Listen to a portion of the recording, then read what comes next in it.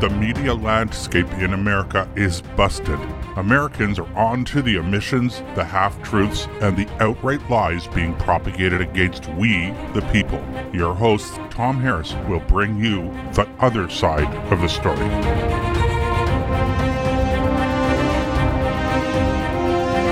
Societies around the world are adopting alternative energy sources such as wind and solar power. But contrary to the popular belief that they will herald unprecedented advances in our society's energy usage, they are in fact insufficient in providing us with lasting power. Society's come a long way in our use of power and generating electricity to bring people out of poverty. But if we become reliant on intermittent, unreliable energy, we are bound to return to a state of poverty and shortages in all aspects of our lives. Our guest today is Bill Fellner, who will help us explore the facts about these power sources. Bill Fellner is a professional engineer with a Bachelor of Engineering Science from the University of Western Ontario. He worked at a consulting municipal engineering firm, was president of Springbank Development Limited, a land development firm, and was founder of multiple other engineering firms. He is currently the president of Willard Co. Limited, a multifaceted company with a history of offering marketing, consulting, and environmental advisory services to land development industries. So that's perfect for today's talk, environmental advisory services. So welcome to the show, Bill. Well, thank you. It's a pleasure to be here. Yeah, well, it's great to have you on, especially because you've had firsthand experience witnessing what really goes on when they build wind turbines, right? Well, with my consulting engineering firm that I had, we specialized in all the undergrounds in municipal engineering, the sewers, the water mains, the underground cables, preparing the roads, building the roads. Land development projects, did an awful lot of subdivision design and installation. And you would have witnessed firsthand the size of the concrete base for a 60-story turbine. Well, they're huge. You know, we see them from, say, 100 meters away when we're driving down the road, but you get to those machines and they are huge. That turbine you see up top is about the size of a train car. Oh, okay. They're absolutely huge. And it's fine to see them up there, but you've got to look at the how they got there. What has to be done ahead of time? What is the logistics? Not only building that, but putting all the other infrastructure in. And yeah, so let's say there's an empty farmer's field and they decide, okay, we're going to put up a wind turbine. Yeah, they got to make the wind turbine first, but isn't it quite a job to even get it to the location? Well, if you look at those three blades, each blade is 50 to 70 meters long. Oh, that's wow. long. That's 170 feet. Uh-huh. And to try and turn that around a corner is pretty difficult when you're dealing with rural intersections. So we would have to go in, widen the whole intersection so they could turn these things around the corner, and they have wheels at the back that move as well as the front when they're delivering these things. Yeah.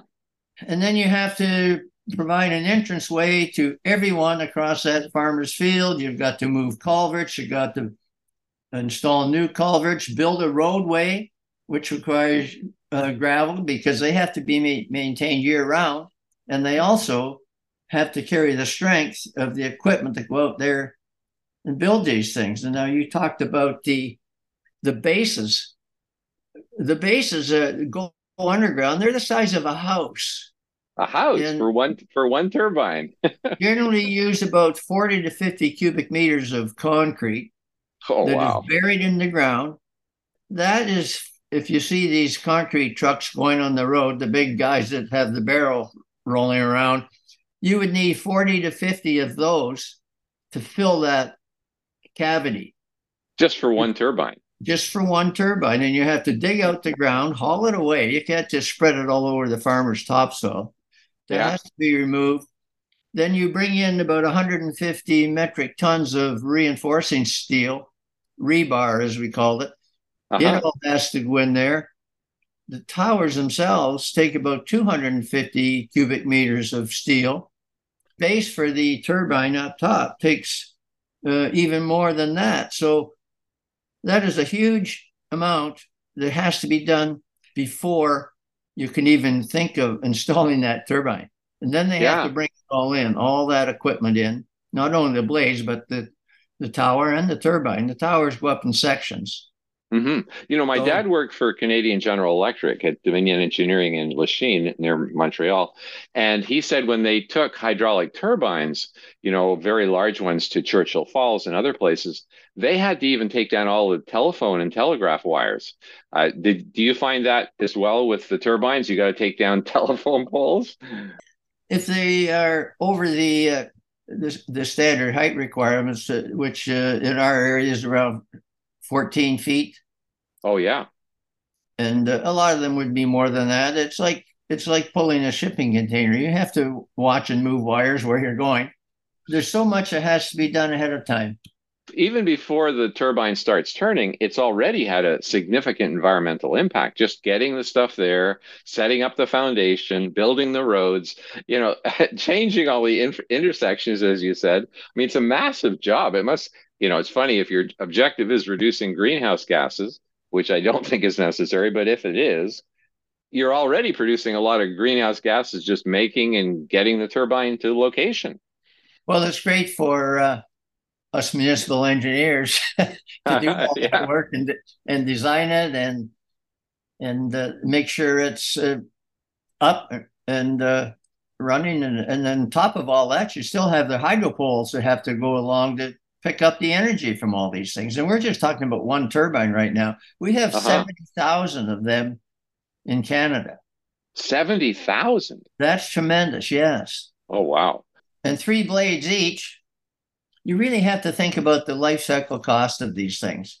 Mm-hmm. When I was in my environmental business with Purifix, which is a company that purified toxic organics and wastewater, you learn a lot about the contaminants and what's good and what's bad. And these things, if you look at the life cycle cost, what's it cost to do the infrastructure? What does it cost to build it? And then what does it cost to get rid of it at its end? Yeah. Now, how long would they typically last before you have to get rid of them? Well, they say about 25 years, but they are continually repairing the blades. I can remember going to a place a few years ago that was repairing a blade, and they're traveling at over 100 miles an hour on the outer edge of those blades. So they're going at a good speed. And if they hit a bird, an eagle, it'll damage that blade, and they have to be weigh exactly the same so you don't get a vibration. Mm-hmm. You would have to take it down, take it and repair the blade and put it back up again. So it could be as little as 20 years, I was understanding, in some cases. Some of the blades they have to remove and dispose of 12 years. They're not repairable.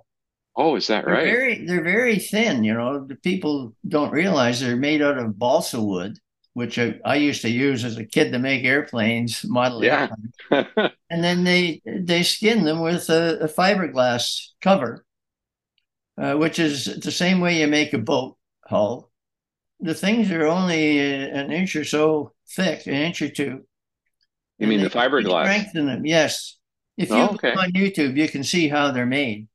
They're hollow. Now, they don't degrade, do they? I mean, we can't just expect them to fall apart naturally. So what do they do with them? Well, disposing them is another thing. You'll never get that concrete out of the ground. Mm. And they're using a tremendous amount of concrete.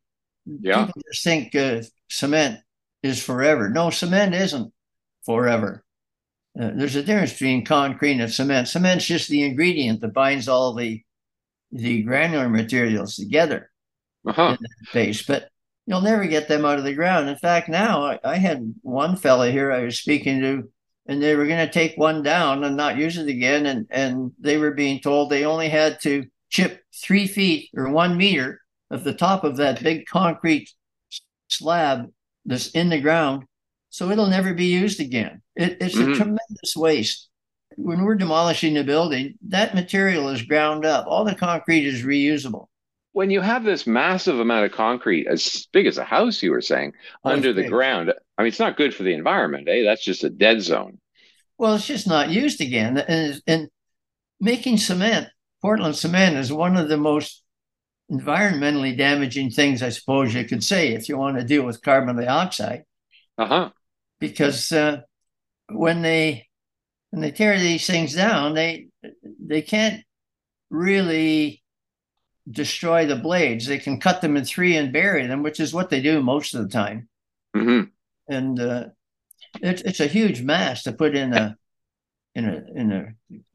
dump. They wouldn't decompose, would they?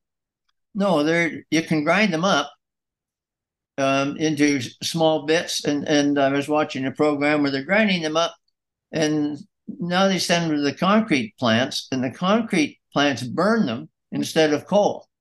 Because Oh, is that right? a lot of them are made overseas, and they don't care. They'll burn coal. Uh-huh. But we have blades that are made in Canada and the United States, and they're looking at all kinds of ways to dispose of them because they're becoming a big problem. But you'll never hear that on media. So 70,000 turbines across Canada, that's going to be producing a massive waste problem, isn't it? I mean, Well, huge amounts of it concrete. will eventually, but nobody ever thinks of that. Uh-huh. Uh-huh. You have to think about these things. We always dealt with life cycles when life cycle costs. It's fine to because we used to have with our machines that we would make, our reactors that we would make for the groundwater treatment. They were always a little more expensive than using activated carbon or charcoal, which is a norm. But that's just really transferring the contaminant into the carbon, and you still have to deal with the contaminated carbon. Yeah, So, yeah. but it was less expensive, although you're never getting rid of the organic contaminant like you would with another process. It pulls the molecule apart. Well, it's interesting.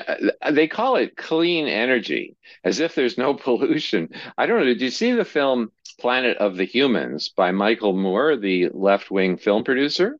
Oh no, I've seen a couple of them. He's been pretty disgusted with some of the environmental solutions, as they Oh, call it. yeah. Well, he shows essentially that they are arguably the dirtiest forms of energy on the planet when you count how wind and solar power, the actual construction and the assembly and disposal afterwards. One thing I always wonder is when they're giving the price per kilowatt hour of electricity generated by wind turbines, are they including the cost of actually disposing of the whole thing later? I wouldn't think so. They say they're $1.5 million to put up. Uh-huh. Well, does it include the labor to build it or the labor to do all of this, to dismantle them and remove them eventually? Hmm. And let's be honest, wind turbines do not produce energy. They transfer energy from the wind into electricity. Uh-huh. And they're transferring a tremendous amount of energy out of our weather patterns. Oh, now And that's an interesting point. what is Yeah, that doing to our weather patterns? Now, if you ask any of these academics, they don't know how to answer that, and they hmm don't study it. They can't study it, or they'd lose some of their grants. You Yeah. have to Well, follow the narrative that's there right now that this is good energy production. It's energy transfer, as our solar right. panels. Yeah. So 70,000 turbines operating across Canada. I guess it's potentially possible that at least in local vicinities, it would affect the weather. It would slow the wind down because that's how you get the energy out. Well, the minute you take that amount of energy out of a local area, you're going to get a massive wave of energy coming in from elsewhere, higher Hmm. winds. Yeah. Same Yeah. thing if you pull a pail of water out of a pond, you're not going to see a hole. It comes rushing in again. Now that's interesting. So if you put up a lot of turbines on a large farm, you might very well see massive increase in wind speed because it's coming in to compensate for the energy taken out of the local wind. Is that right? Let's say it's coming in at 15 kilometer, 50 kilometers per hour. I always use miles per hour. Hmm. And it goes through that energy, comes out. through the blades into your turbine, and the wind leaves at a much slower velocity. Right. So you really are affecting the wind. But I've never seen any studies to study that. And our universities have the wind tunnels. Be an excellent thing to study, but they just don't want to touch it. It's interesting, Bill. I often thought that when wind turbines slow the wind down, they would, in fact, be reducing convective cooling in the summer. So let's say in a local vicinity, you have a certain amount of convective cooling, which we like from the wind. If you're slowing that wind down in the immediate short term before other wind comes in, is it cooling or is it warming? I don't know. Well, it would be cooling, because when you if you don't have any energy in something, it's cold. It's only the activity of the molecules, the way our molecules are shaking and moving, that creates heat. That's what heat is. Cold is the absence of heat. So it's been removed or transferred somewhere else. So I would say there's possibly a cooling effect, another thing that is not studied. Right. Now, so you have two contradictory effects. One is you're slowing the wind down immediately that goes through the turbine, which would give you less convective cooling in a hot day. But then, as you pointed out, and I'd never thought of this, as you pointed out, but then because the wind is slowing down, it pulls in wind from the surrounding regions, which would be increasing wind. So I guess the bottom line, I guess, is that we need to do wind tunnel testing to find out what the real effect is. Well, really, because the first law of thermodynamics is that in a closed system, energy can't be created or destroyed. It can be transferred from one form to another. And when you have wind, you have a dynamic energy that's all of a sudden a lot of it is being removed and turned into electricity. Dynamic energy and our wind going through there is lost. Yeah. So it definitely impacts the environment. It's interesting. They say, that these things don't affect the environment, but they obviously do. I mean, we have 300,000 wind turbines across the world. I mean, who knows what impact that's having by, changing the atmospheric flow. I would think it's more than 300,000 now. When you look everywhere, you see them, and the number of turbines they're putting up in the ocean. And the lakes are huge. They're bigger than the ones on land. Those blades are 3/4 of a football field long. That's pretty long. Yeah. And I understand you wouldn't want to live near one of these turbines either because of infrasound, low frequency sound, but I understand penetrates buildings and goes right through the human body. Well, it does produce a sound, sounds that animals can hear that we can't. Various frequencies. Yeah. Now, before we go to break, I'd like to talk about how solar panels work and how they could be causing heating of the planet. Could you take that topic? Well, they're the same thing. Solar panels do not create energy. They bring additional energy in photons from the sun, solar energy, and only about 20% of that solar energy that hits that panel is transferred into electricity. So you've got another 80%. Some will be radiated off, but some is going to stay as heat. You're bringing in additional heat energy from the sun. Right. So you can't say that they're not creating more heat, because that sun is outside our closed system at the Earth. You're bringing in more energy. And you touch one of those panels, they're hot. Oh, is that right? They're heating all the time. So it's interesting. Around a city, they have what they call an urban heat island. So it sounds like you'd probably, around a large solar farm, you'd have a heat island as well. Oh, yes. And you're also destroying everything that was living on the ground before that solar panel, because they never see the sun. Right. So once again, it's not environmentally benign. Well, it's basically a greenhouse, the same as the greenhouses that grow plants. It too brings in the solar energy, and that solar energy in the greenhouse is transferred into the plants growing fast, and it also is staying in the greenhouse and heating up the temperature in the greenhouse. That's the energy from the sun that's heating up the temperature. Now, with So the solar panel, it's bringing the solar rays in. It's using 20 to 25%, 22%, I think it is the maximum so far that they've been able to achieve. And that other 80%, it does not all radiate back into our atmosphere. Some of it stays on the ground. And look at our clouds. Whenever we have clouds, it doesn't radiate as much energy back out that comes in the sun all day to heat the ground and make everybody warm. Yeah. But if it's a clear night, far more energy will be radiated back out. Mm-hmm. So it makes you wonder. They keep talking about stopping global warming by having, millions of solar panels, but it could be that the solar panels are contributing to warming more than the amount that they would reduce from the greenhouse gas perspective. Like, have they actually done experiments to find out how much the solar panels increase warming in a vicinity? I've never seen any study for that. Yeah, wouldn't it be amazing? It would be insignificant. It would be well. You show me the studies, please. Yeah. You and I learned in the engineering school that one of the major things I learned at university is to question everything. Do your scientific study and prove what they're telling you. So now, it sounds like a good thing for citizens to do is they should go to city council meetings and say, oh, you're trying to stop global warming by putting in solar panels, but that's increasing global warming. Have you actually done the calculation? Do you know that it results in global cooling? And the bottom line is they would have to say they don't know. Well, they don't, and they don't want to know because it turns their narrative upside down. They are told that these are the way to go.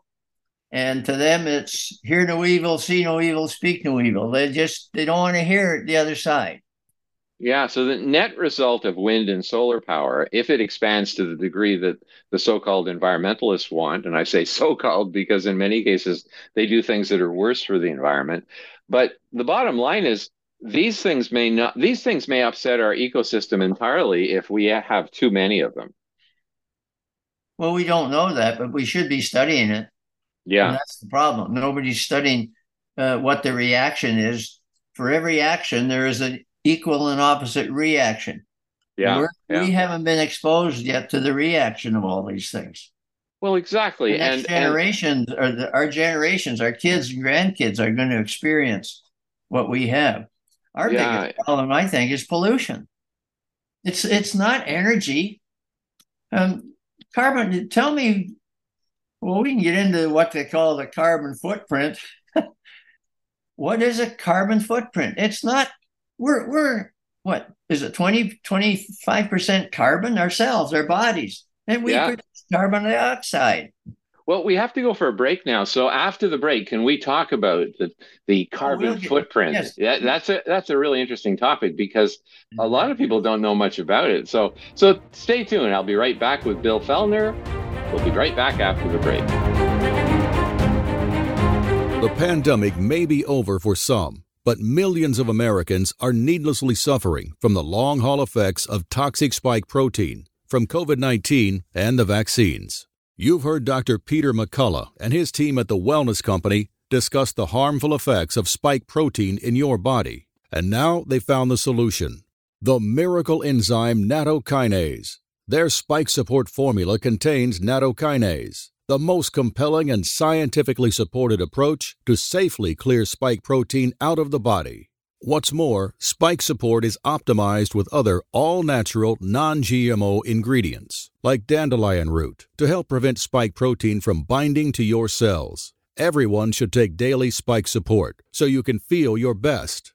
America Out Loud listeners can go to OutLoudCare.com today and use code OUTLOUD for 25% off your first order. How can you improve your odds of staying healthy? The answer is stay healthy with Cofix RX. Who's got time for a cold, strep, a flu, HRV, RSV, or COVID anyhow?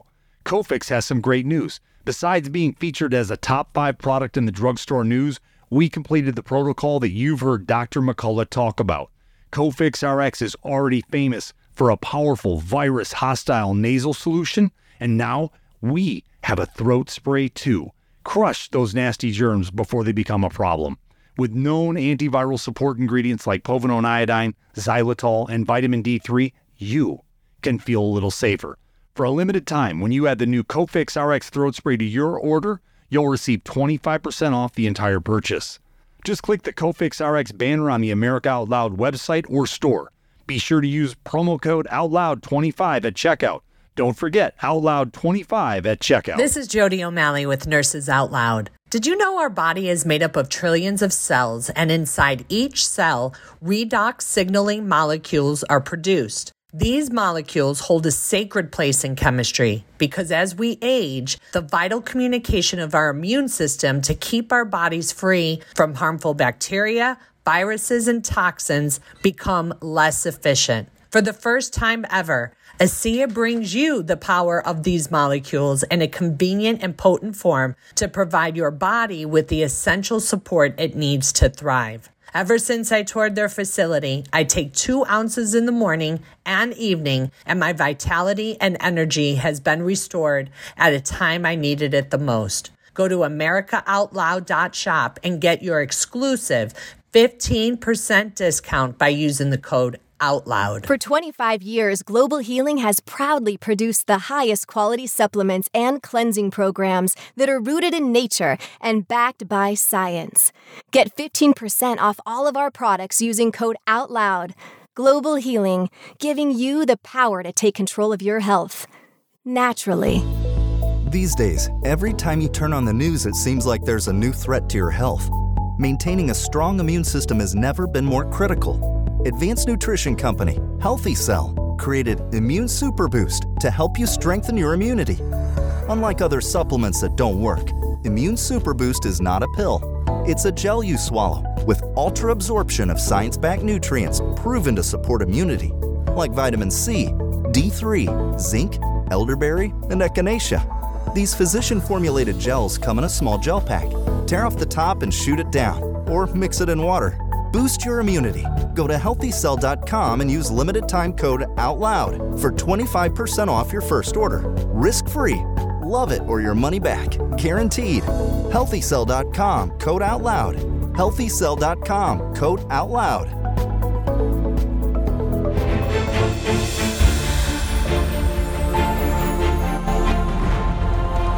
Changing the world one person at a time.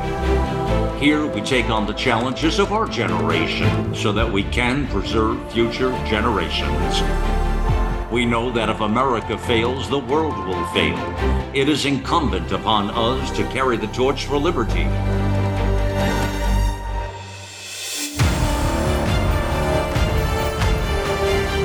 America Out Loud Talk Radio. It's a fight for the soul of humanity.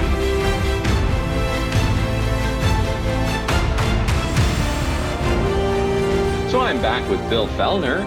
He's a professional engineer and for many years was a consulting engineer, and in particular worked with a company that focused on an environmental advisory service to land development industry folks. So this is a really good question that I have to ask you now, Bill. What are the problems with calculating and trying to reduce one's so-called carbon footprint? First of all, tell us, what is this carbon footprint? Well, I don't know. They're really referring to carbon dioxide. Yeah.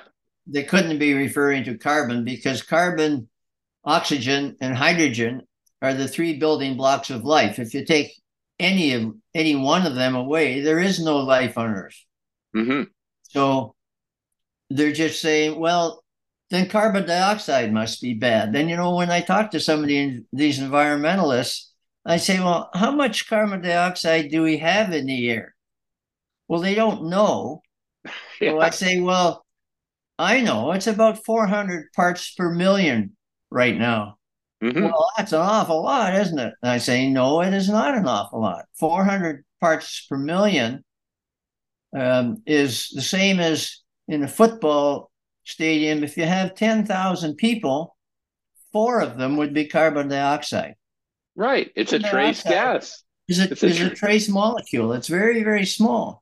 Most of what we breathe is 78% nitrogen. You got 20% is a 28% oxygen, which makes up 99%. That remaining 1% is made up of a bunch of other rayon, neon, argon, other elements, and carbon dioxide is only about 35% of that 1%.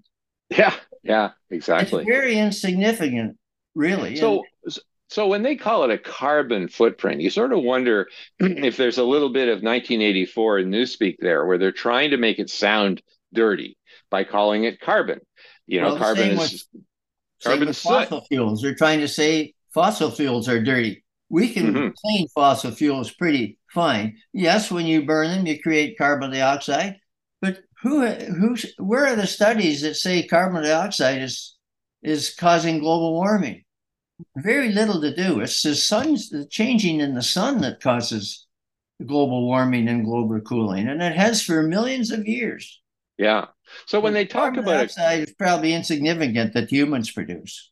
Yeah, I agree. So when they talk about carbon footprint, first of all, it's not carbon, it's carbon dioxide. And what do they mean by a footprint? What do they mean by that? Well, it's the amount of carbon dioxide that you produce. Mm-hmm. And the best way to get rid of it is tax it to death, because our governments need taxes. You can't tax solar energy coming from the sun, but you can tax oil if you say it's bad, or you're running out of it, or it's polluting, or you can tax carbon dioxide. You can put all kinds of taxes on gasoline and anything else that's producing carbon. If you're a business, you calculate your carbon footprint to tell us how much carbon dioxide you're giving off, and we got to tax you on that. Well, they take that money in, because governments are starving for money. They only have three ways to make money. The federal government they can print it, they can borrow it, or they can tax you for it. And they don't stop. A politician can't stop spending. If he does, he won't be elected the next time. And that's the main goal. You can't blame either side. The main goal in politics, unfortunately, is to get elected again. You're going to follow the narrative too, no matter what side you're on. Yeah. So what are the tax implications of introducing this whole concept of a carbon footprint? Well, they want to reduce carbon from 400 parts per million. If you drop it down to 200 parts per million, you're not going to have much plant life on Earth anymore. No life of any kind. The higher the carbon dioxide, the more plant life you're going to have. You'll have a jungle on your hands. In greenhouses, they import carbon dioxide by the tankful to put more carbon dioxide in the greenhouse to grow the plants quicker. Yeah, well, exactly. Because I understand a lot of the plants in our environment right now evolved at a time when CO2 was much higher. So to a certain extent, they're starved for CO2. They love more CO2. Well, a couple billion years ago, carbon dioxide was 20% of the planet. And that's when life started. Yeah. Well, started. You know Patrick Moore, who was one of the founders of Greenpeace. He's now actually on our board, because he completely changed sides on the whole issue of climate change. And as he put it, he said one day he looked around the boardroom at the other board members, and he was the only non-Marxist there. So he obviously left them. But here's what he says. Now tell me if you agree with this, or if you think it's possible, or what. He says that over the last, tens of millions of years, we've seen a gradual reduction in CO2, even though there's been a 50% rise since the 1800s. But over the last long term, tens of millions of years, we've seen a reduction. And he says that if humans had not started to put CO2 into the atmosphere by burning fossil fuels, or making concrete or other activities, that eventually CO2 was headed down to the level of 150 parts per million, where plants die. And so he says, well, we saved life on Earth by our CO2 emissions. Do you think that's exaggerating, or do you think that's a possibility? Well, it's true. If you didn't have carbon dioxide, you wouldn't have plant life. You would have the type of condition you see on some of the other planets, Mars.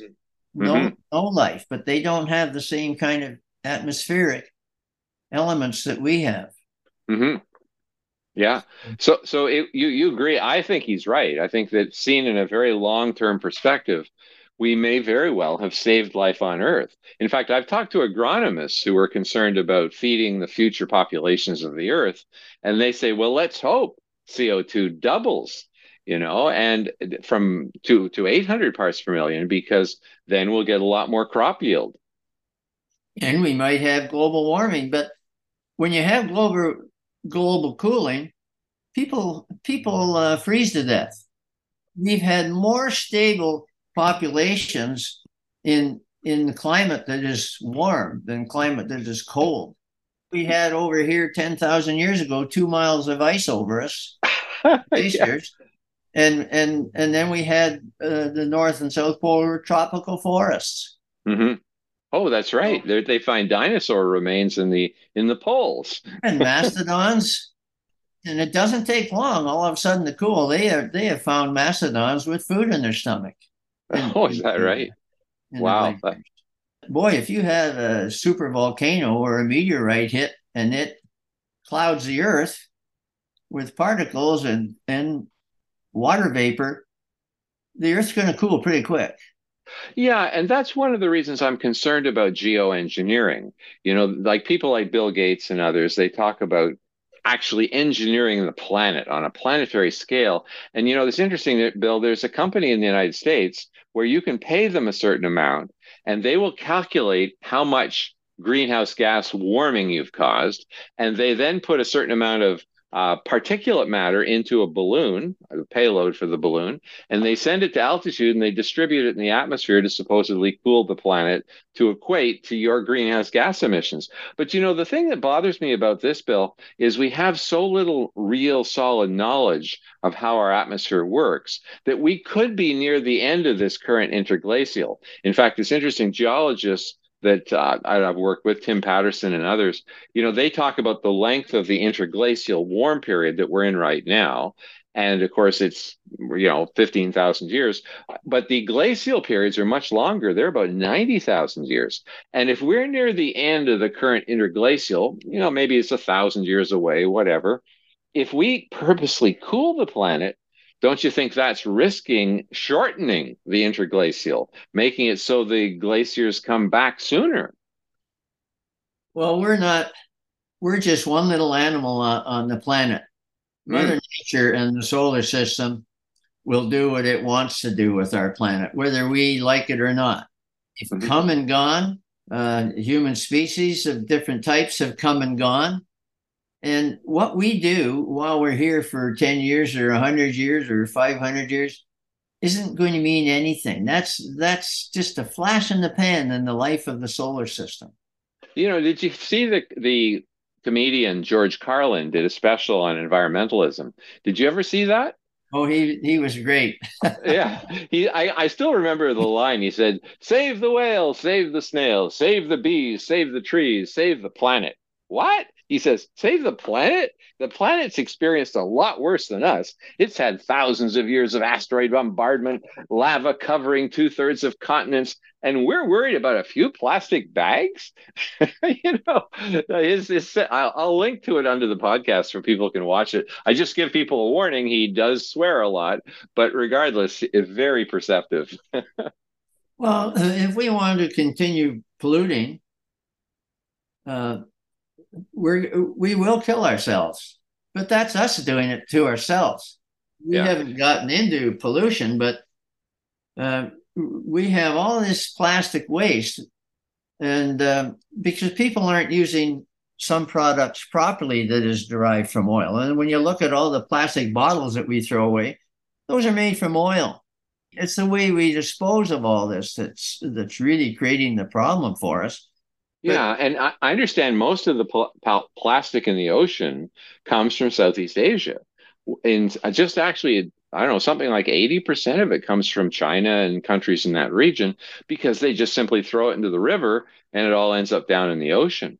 So its populations that are a little more advanced. I think if you go into the inner parts of Africa, people haven't seen very many plastic. Advanced countries are creating the problem. In China, is on a boom. Well, not so much economically right now, but they make all the stuff. Mm-hmm. And that actually brings me to this question. What would the world look like without oil of any kind?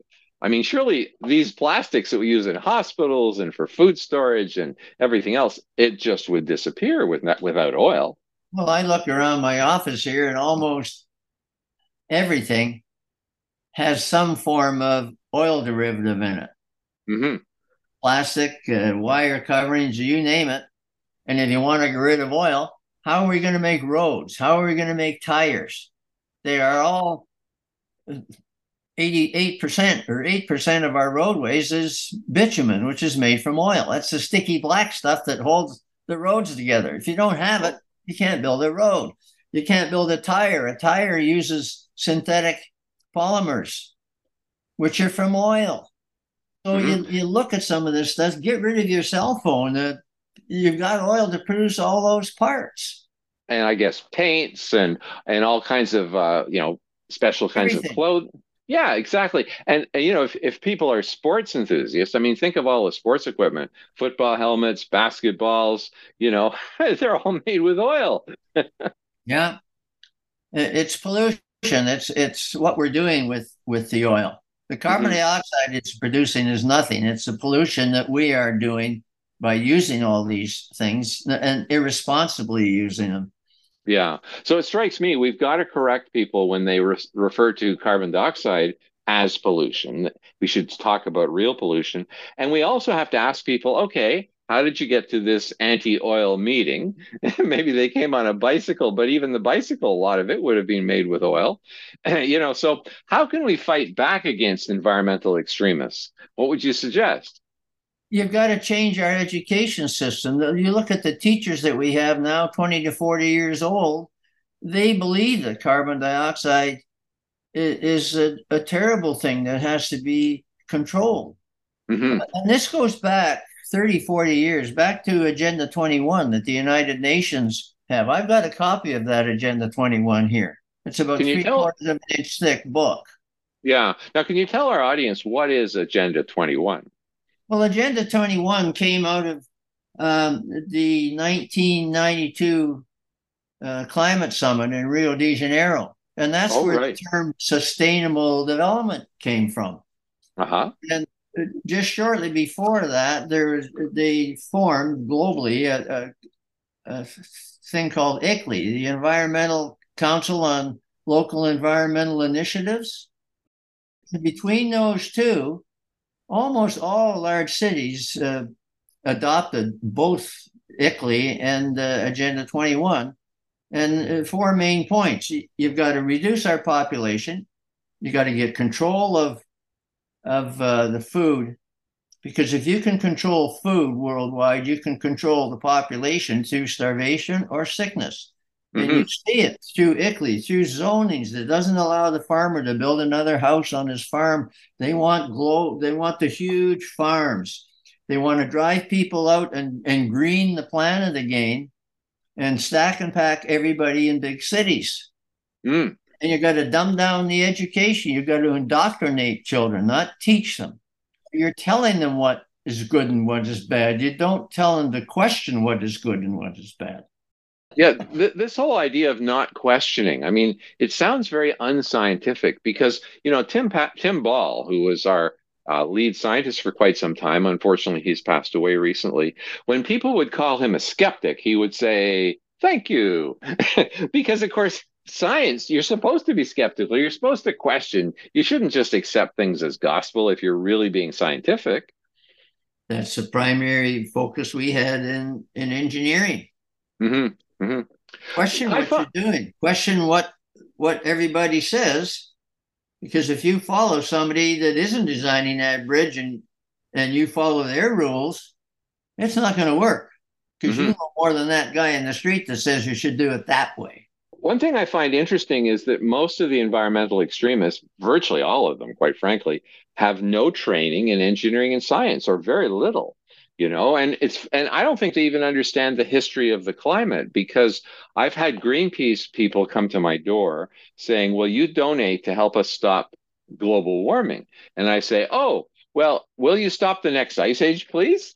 And they look at me like, huh? And I say, well, that's a lot more dangerous than a bit of warming. I mean, I don't know if you've seen it, Bill, but the Lancet, which is a medical journal, very leading, prestigious journal, they actually published a study looking at millions of people across dozens of countries, and they found that 20 times more people die due to the cold weather, than due to hot weather. So, I mean, humans don't like it cold, do they? Well, where do most humans live? They don't live in the Arctic or in the South Pole. They live in the warm climates. That's where our food grows, in the warm climates. Right, If right. you want to stop global warming, you better get ready to eat a lot less, particularly if you don't want carbon dioxide, because there's going to be less food to eat because That's those right. plants need the carbon dioxide that we're producing. And when people retire and they want to take off, they don't go to Alaska or the Yukon. They go to Florida, because of course we like warmer weather. With the weather we've been having this summer, and now here it's 65, 70 degrees in Ontario, southern Ontario here. I like global warming. I think it's wonderful. I don't want a cold winter. Yeah, yeah. Well, you'd laugh. I used to work in the House of Commons as a science advisor here in Canada. And there was a person from the World Bank who came to brief MPs about the dire consequences of warming by the year 2050. And my MP couldn't go, so he sent me. And I didn't realize that in these meetings, you're supposed to just smile and nod. So I put up my hand because he was showing a map of productivity of the world in the year 2050 with global warming. And I put up my hand and I said, it's interesting because you're showing that we can now farm all the way to James Bay, maybe even Hudson's Bay. And that sounds phenomenally beneficial for Canada. You're speaking to a group of Canadian MPs, so this is a good story. Dead silence. He didn't want them to see that. He only wanted them to see the negative impact of expanding desert. And yet, Bill, it's funny because I was interviewing somebody the other day who's a specialist in carbon dioxide and agriculture, and they pointed out that in fact the Sahara Desert is shrinking because as carbon dioxide rises, the stomata in plant leaves don't have to stay open as long, and so they don't lose as much water, so they can grow in places that are drier. So apparently the edges of the Sahara, according to this expert, are in fact starting to become green. I mean, NASA showed in their satellites that we're having a massive greening across the Earth because of CO2. So, I mean, that's a good thing. Yes, if you're irrigating and farming, you need CO2 for those plants to breathe. Plants breathe carbon dioxide. We breathe nitrogen and oxygen. It sounds like one of the things we should do is try to convince people who should be supporting our point of view, people in the Conservative Party, for example, to stop using the language of our opponents, to stop calling it carbon pollution, to stop calling, wind and solar power clean energy, when in fact they're very dirty in various ways. I mean, surely that's at least something that they can start to do now, even if they don't want to question the climate scare. They can at least stop using the language of the environmental extremists. Or question it. Just question. Why do we think carbon dioxide is bad? Yeah, it's interesting. At CFRA radio here in Ottawa, one of the previous announcers, John Council, he tried to arrange a debate between me and some of the environmental activists. And they all turned him down. No, can't do it. We're not going to debate a denier, as they called me. But Al Gore's people, they said yes. And just before the debate was to happen, Gore's people from Tennessee contacted this local representative and said, no, you cannot debate this person because it will give credibility to the idea that there even is a debate. So it strikes me that let's say the Conservative Party of Canada wins the next federal election. If I were Pierre Poilievre, and tell me if you think this is reasonable, I would say, look, I'm not a scientist, but I know that there's a lot of diversity in the scientific community. I'm going to bring in scientists and have open public hearings so public can hear the different points of view. And of course, the public would not know what to think because they would hear people like Tim Patterson and Ian Clark and various other climate realists, as we call them, talking about how CO2 rise has been good, how temperature rise has been good, and there doesn't appear to be anything catastrophic happening. I think the public would walk away saying, well, this sounds pretty uncertain to me. Let's not spend money on this. So, do you think that would be a good approach for Pierre Poilievre to have open public hearings where the skeptical scientists get an opportunity to speak? Well, I think you do that by changing the outlook and the one-sided view that CBC has. Oh, God, You yeah. never hear the other side, and an awful lot of people listen to CBC, and you never hear the other side. But one thing I like about what Pierre wants to do is stop taxing carbon, axe Yeah. the tax.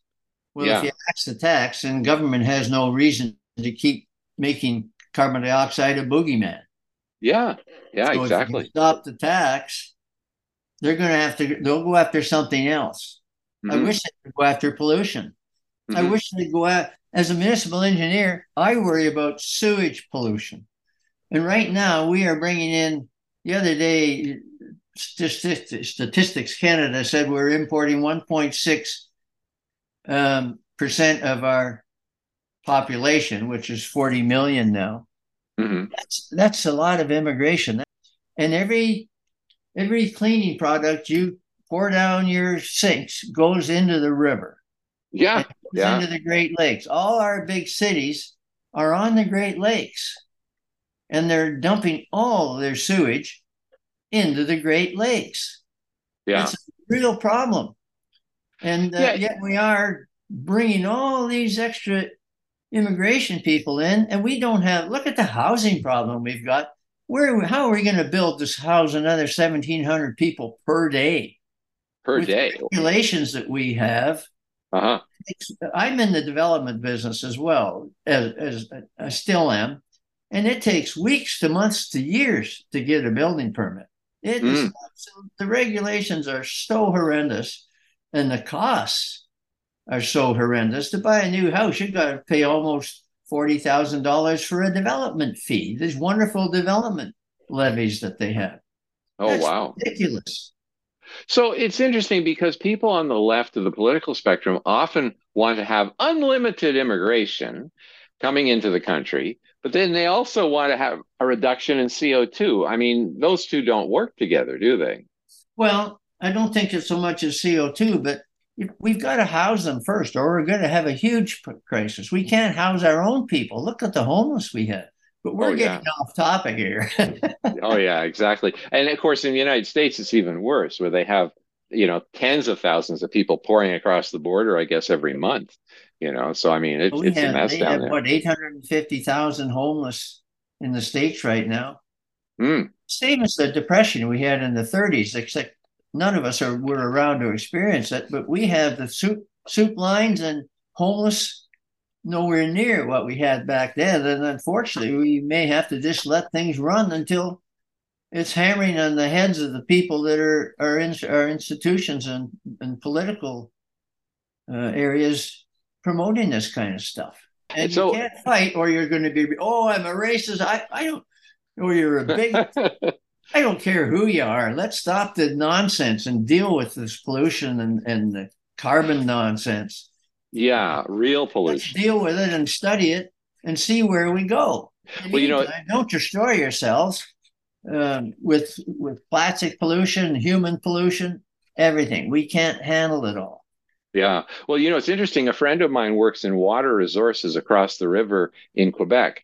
And he said that as the funding for climate change has gone through the roof, the funding for water resource pollution, real pollution, has dropped. And so, I mean, yeah, we're diverting our money into the wrong thing entirely, wouldn't you say? Very much so. Politicians like to spend money on things that people can see and say, oh, thank you, sir. Thank you. But if it's a sewer underground, no. And we're building all these huge, big high rises in the cities, and the sewers that were built there were not for 30-story high rise, they were built for maybe a dozen or two homes in that block. Yeah, you've exactly. got several hundred people just exploding our water mains, exploding our sewers, and you end up with construction everywhere in your downtown cores. Yeah. And imagine if they could divert all the climate finance, because you know how much money is being spent across the world on climate finance? It's just incredible. Most of it's going to renewable energy. They're spending over $1 billion a day. Now, imagine if that was put into infrastructure. I mean, we could have Cadillac infrastructure. I mean, it would be great. We've got to wrap up now, unfortunately. We could talk for hours. Yeah, exactly. But our problem is, the people that will watch this are the people that agree with us. And it's so unfortunate. You've got to get out and talk to your neighbors. Yeah. And ask the questions. That's right, for sure. Because people, they won't listen to us. They won't listen to the other side. Their mind has been made up. Don't confuse me with facts. My mind has been made up. Well, you'll be interested to hear that we're on the verge of launching a new project which goes and produces video shorts, in other words, 60 seconds or less, talking about these different issues. I'll keep you up to date, and I'll also tell our listeners about it when we're ready to launch the project, because it's just about ready to go. Anyway, my guest today has been Bill Fellner, a professional engineer. He's currently the president of Willard Co. Limited, a multifaceted company who works in various things, especially including environmental advisory services to the land development industry. So what we've been hearing today about the land impacts and the environmental impacts of wind and solar has been especially useful. So thanks for being on our show, Bill. Well, thank you for inviting me, and I hope we can do this again sometime, because it has to be done. More and more people that are talking on this side have to try and convince the people on the other side with facts, not fiction. Yeah, exactly. Well, this is Tom Harris and my guest, Bill Fellner, signing out from the other side of the story.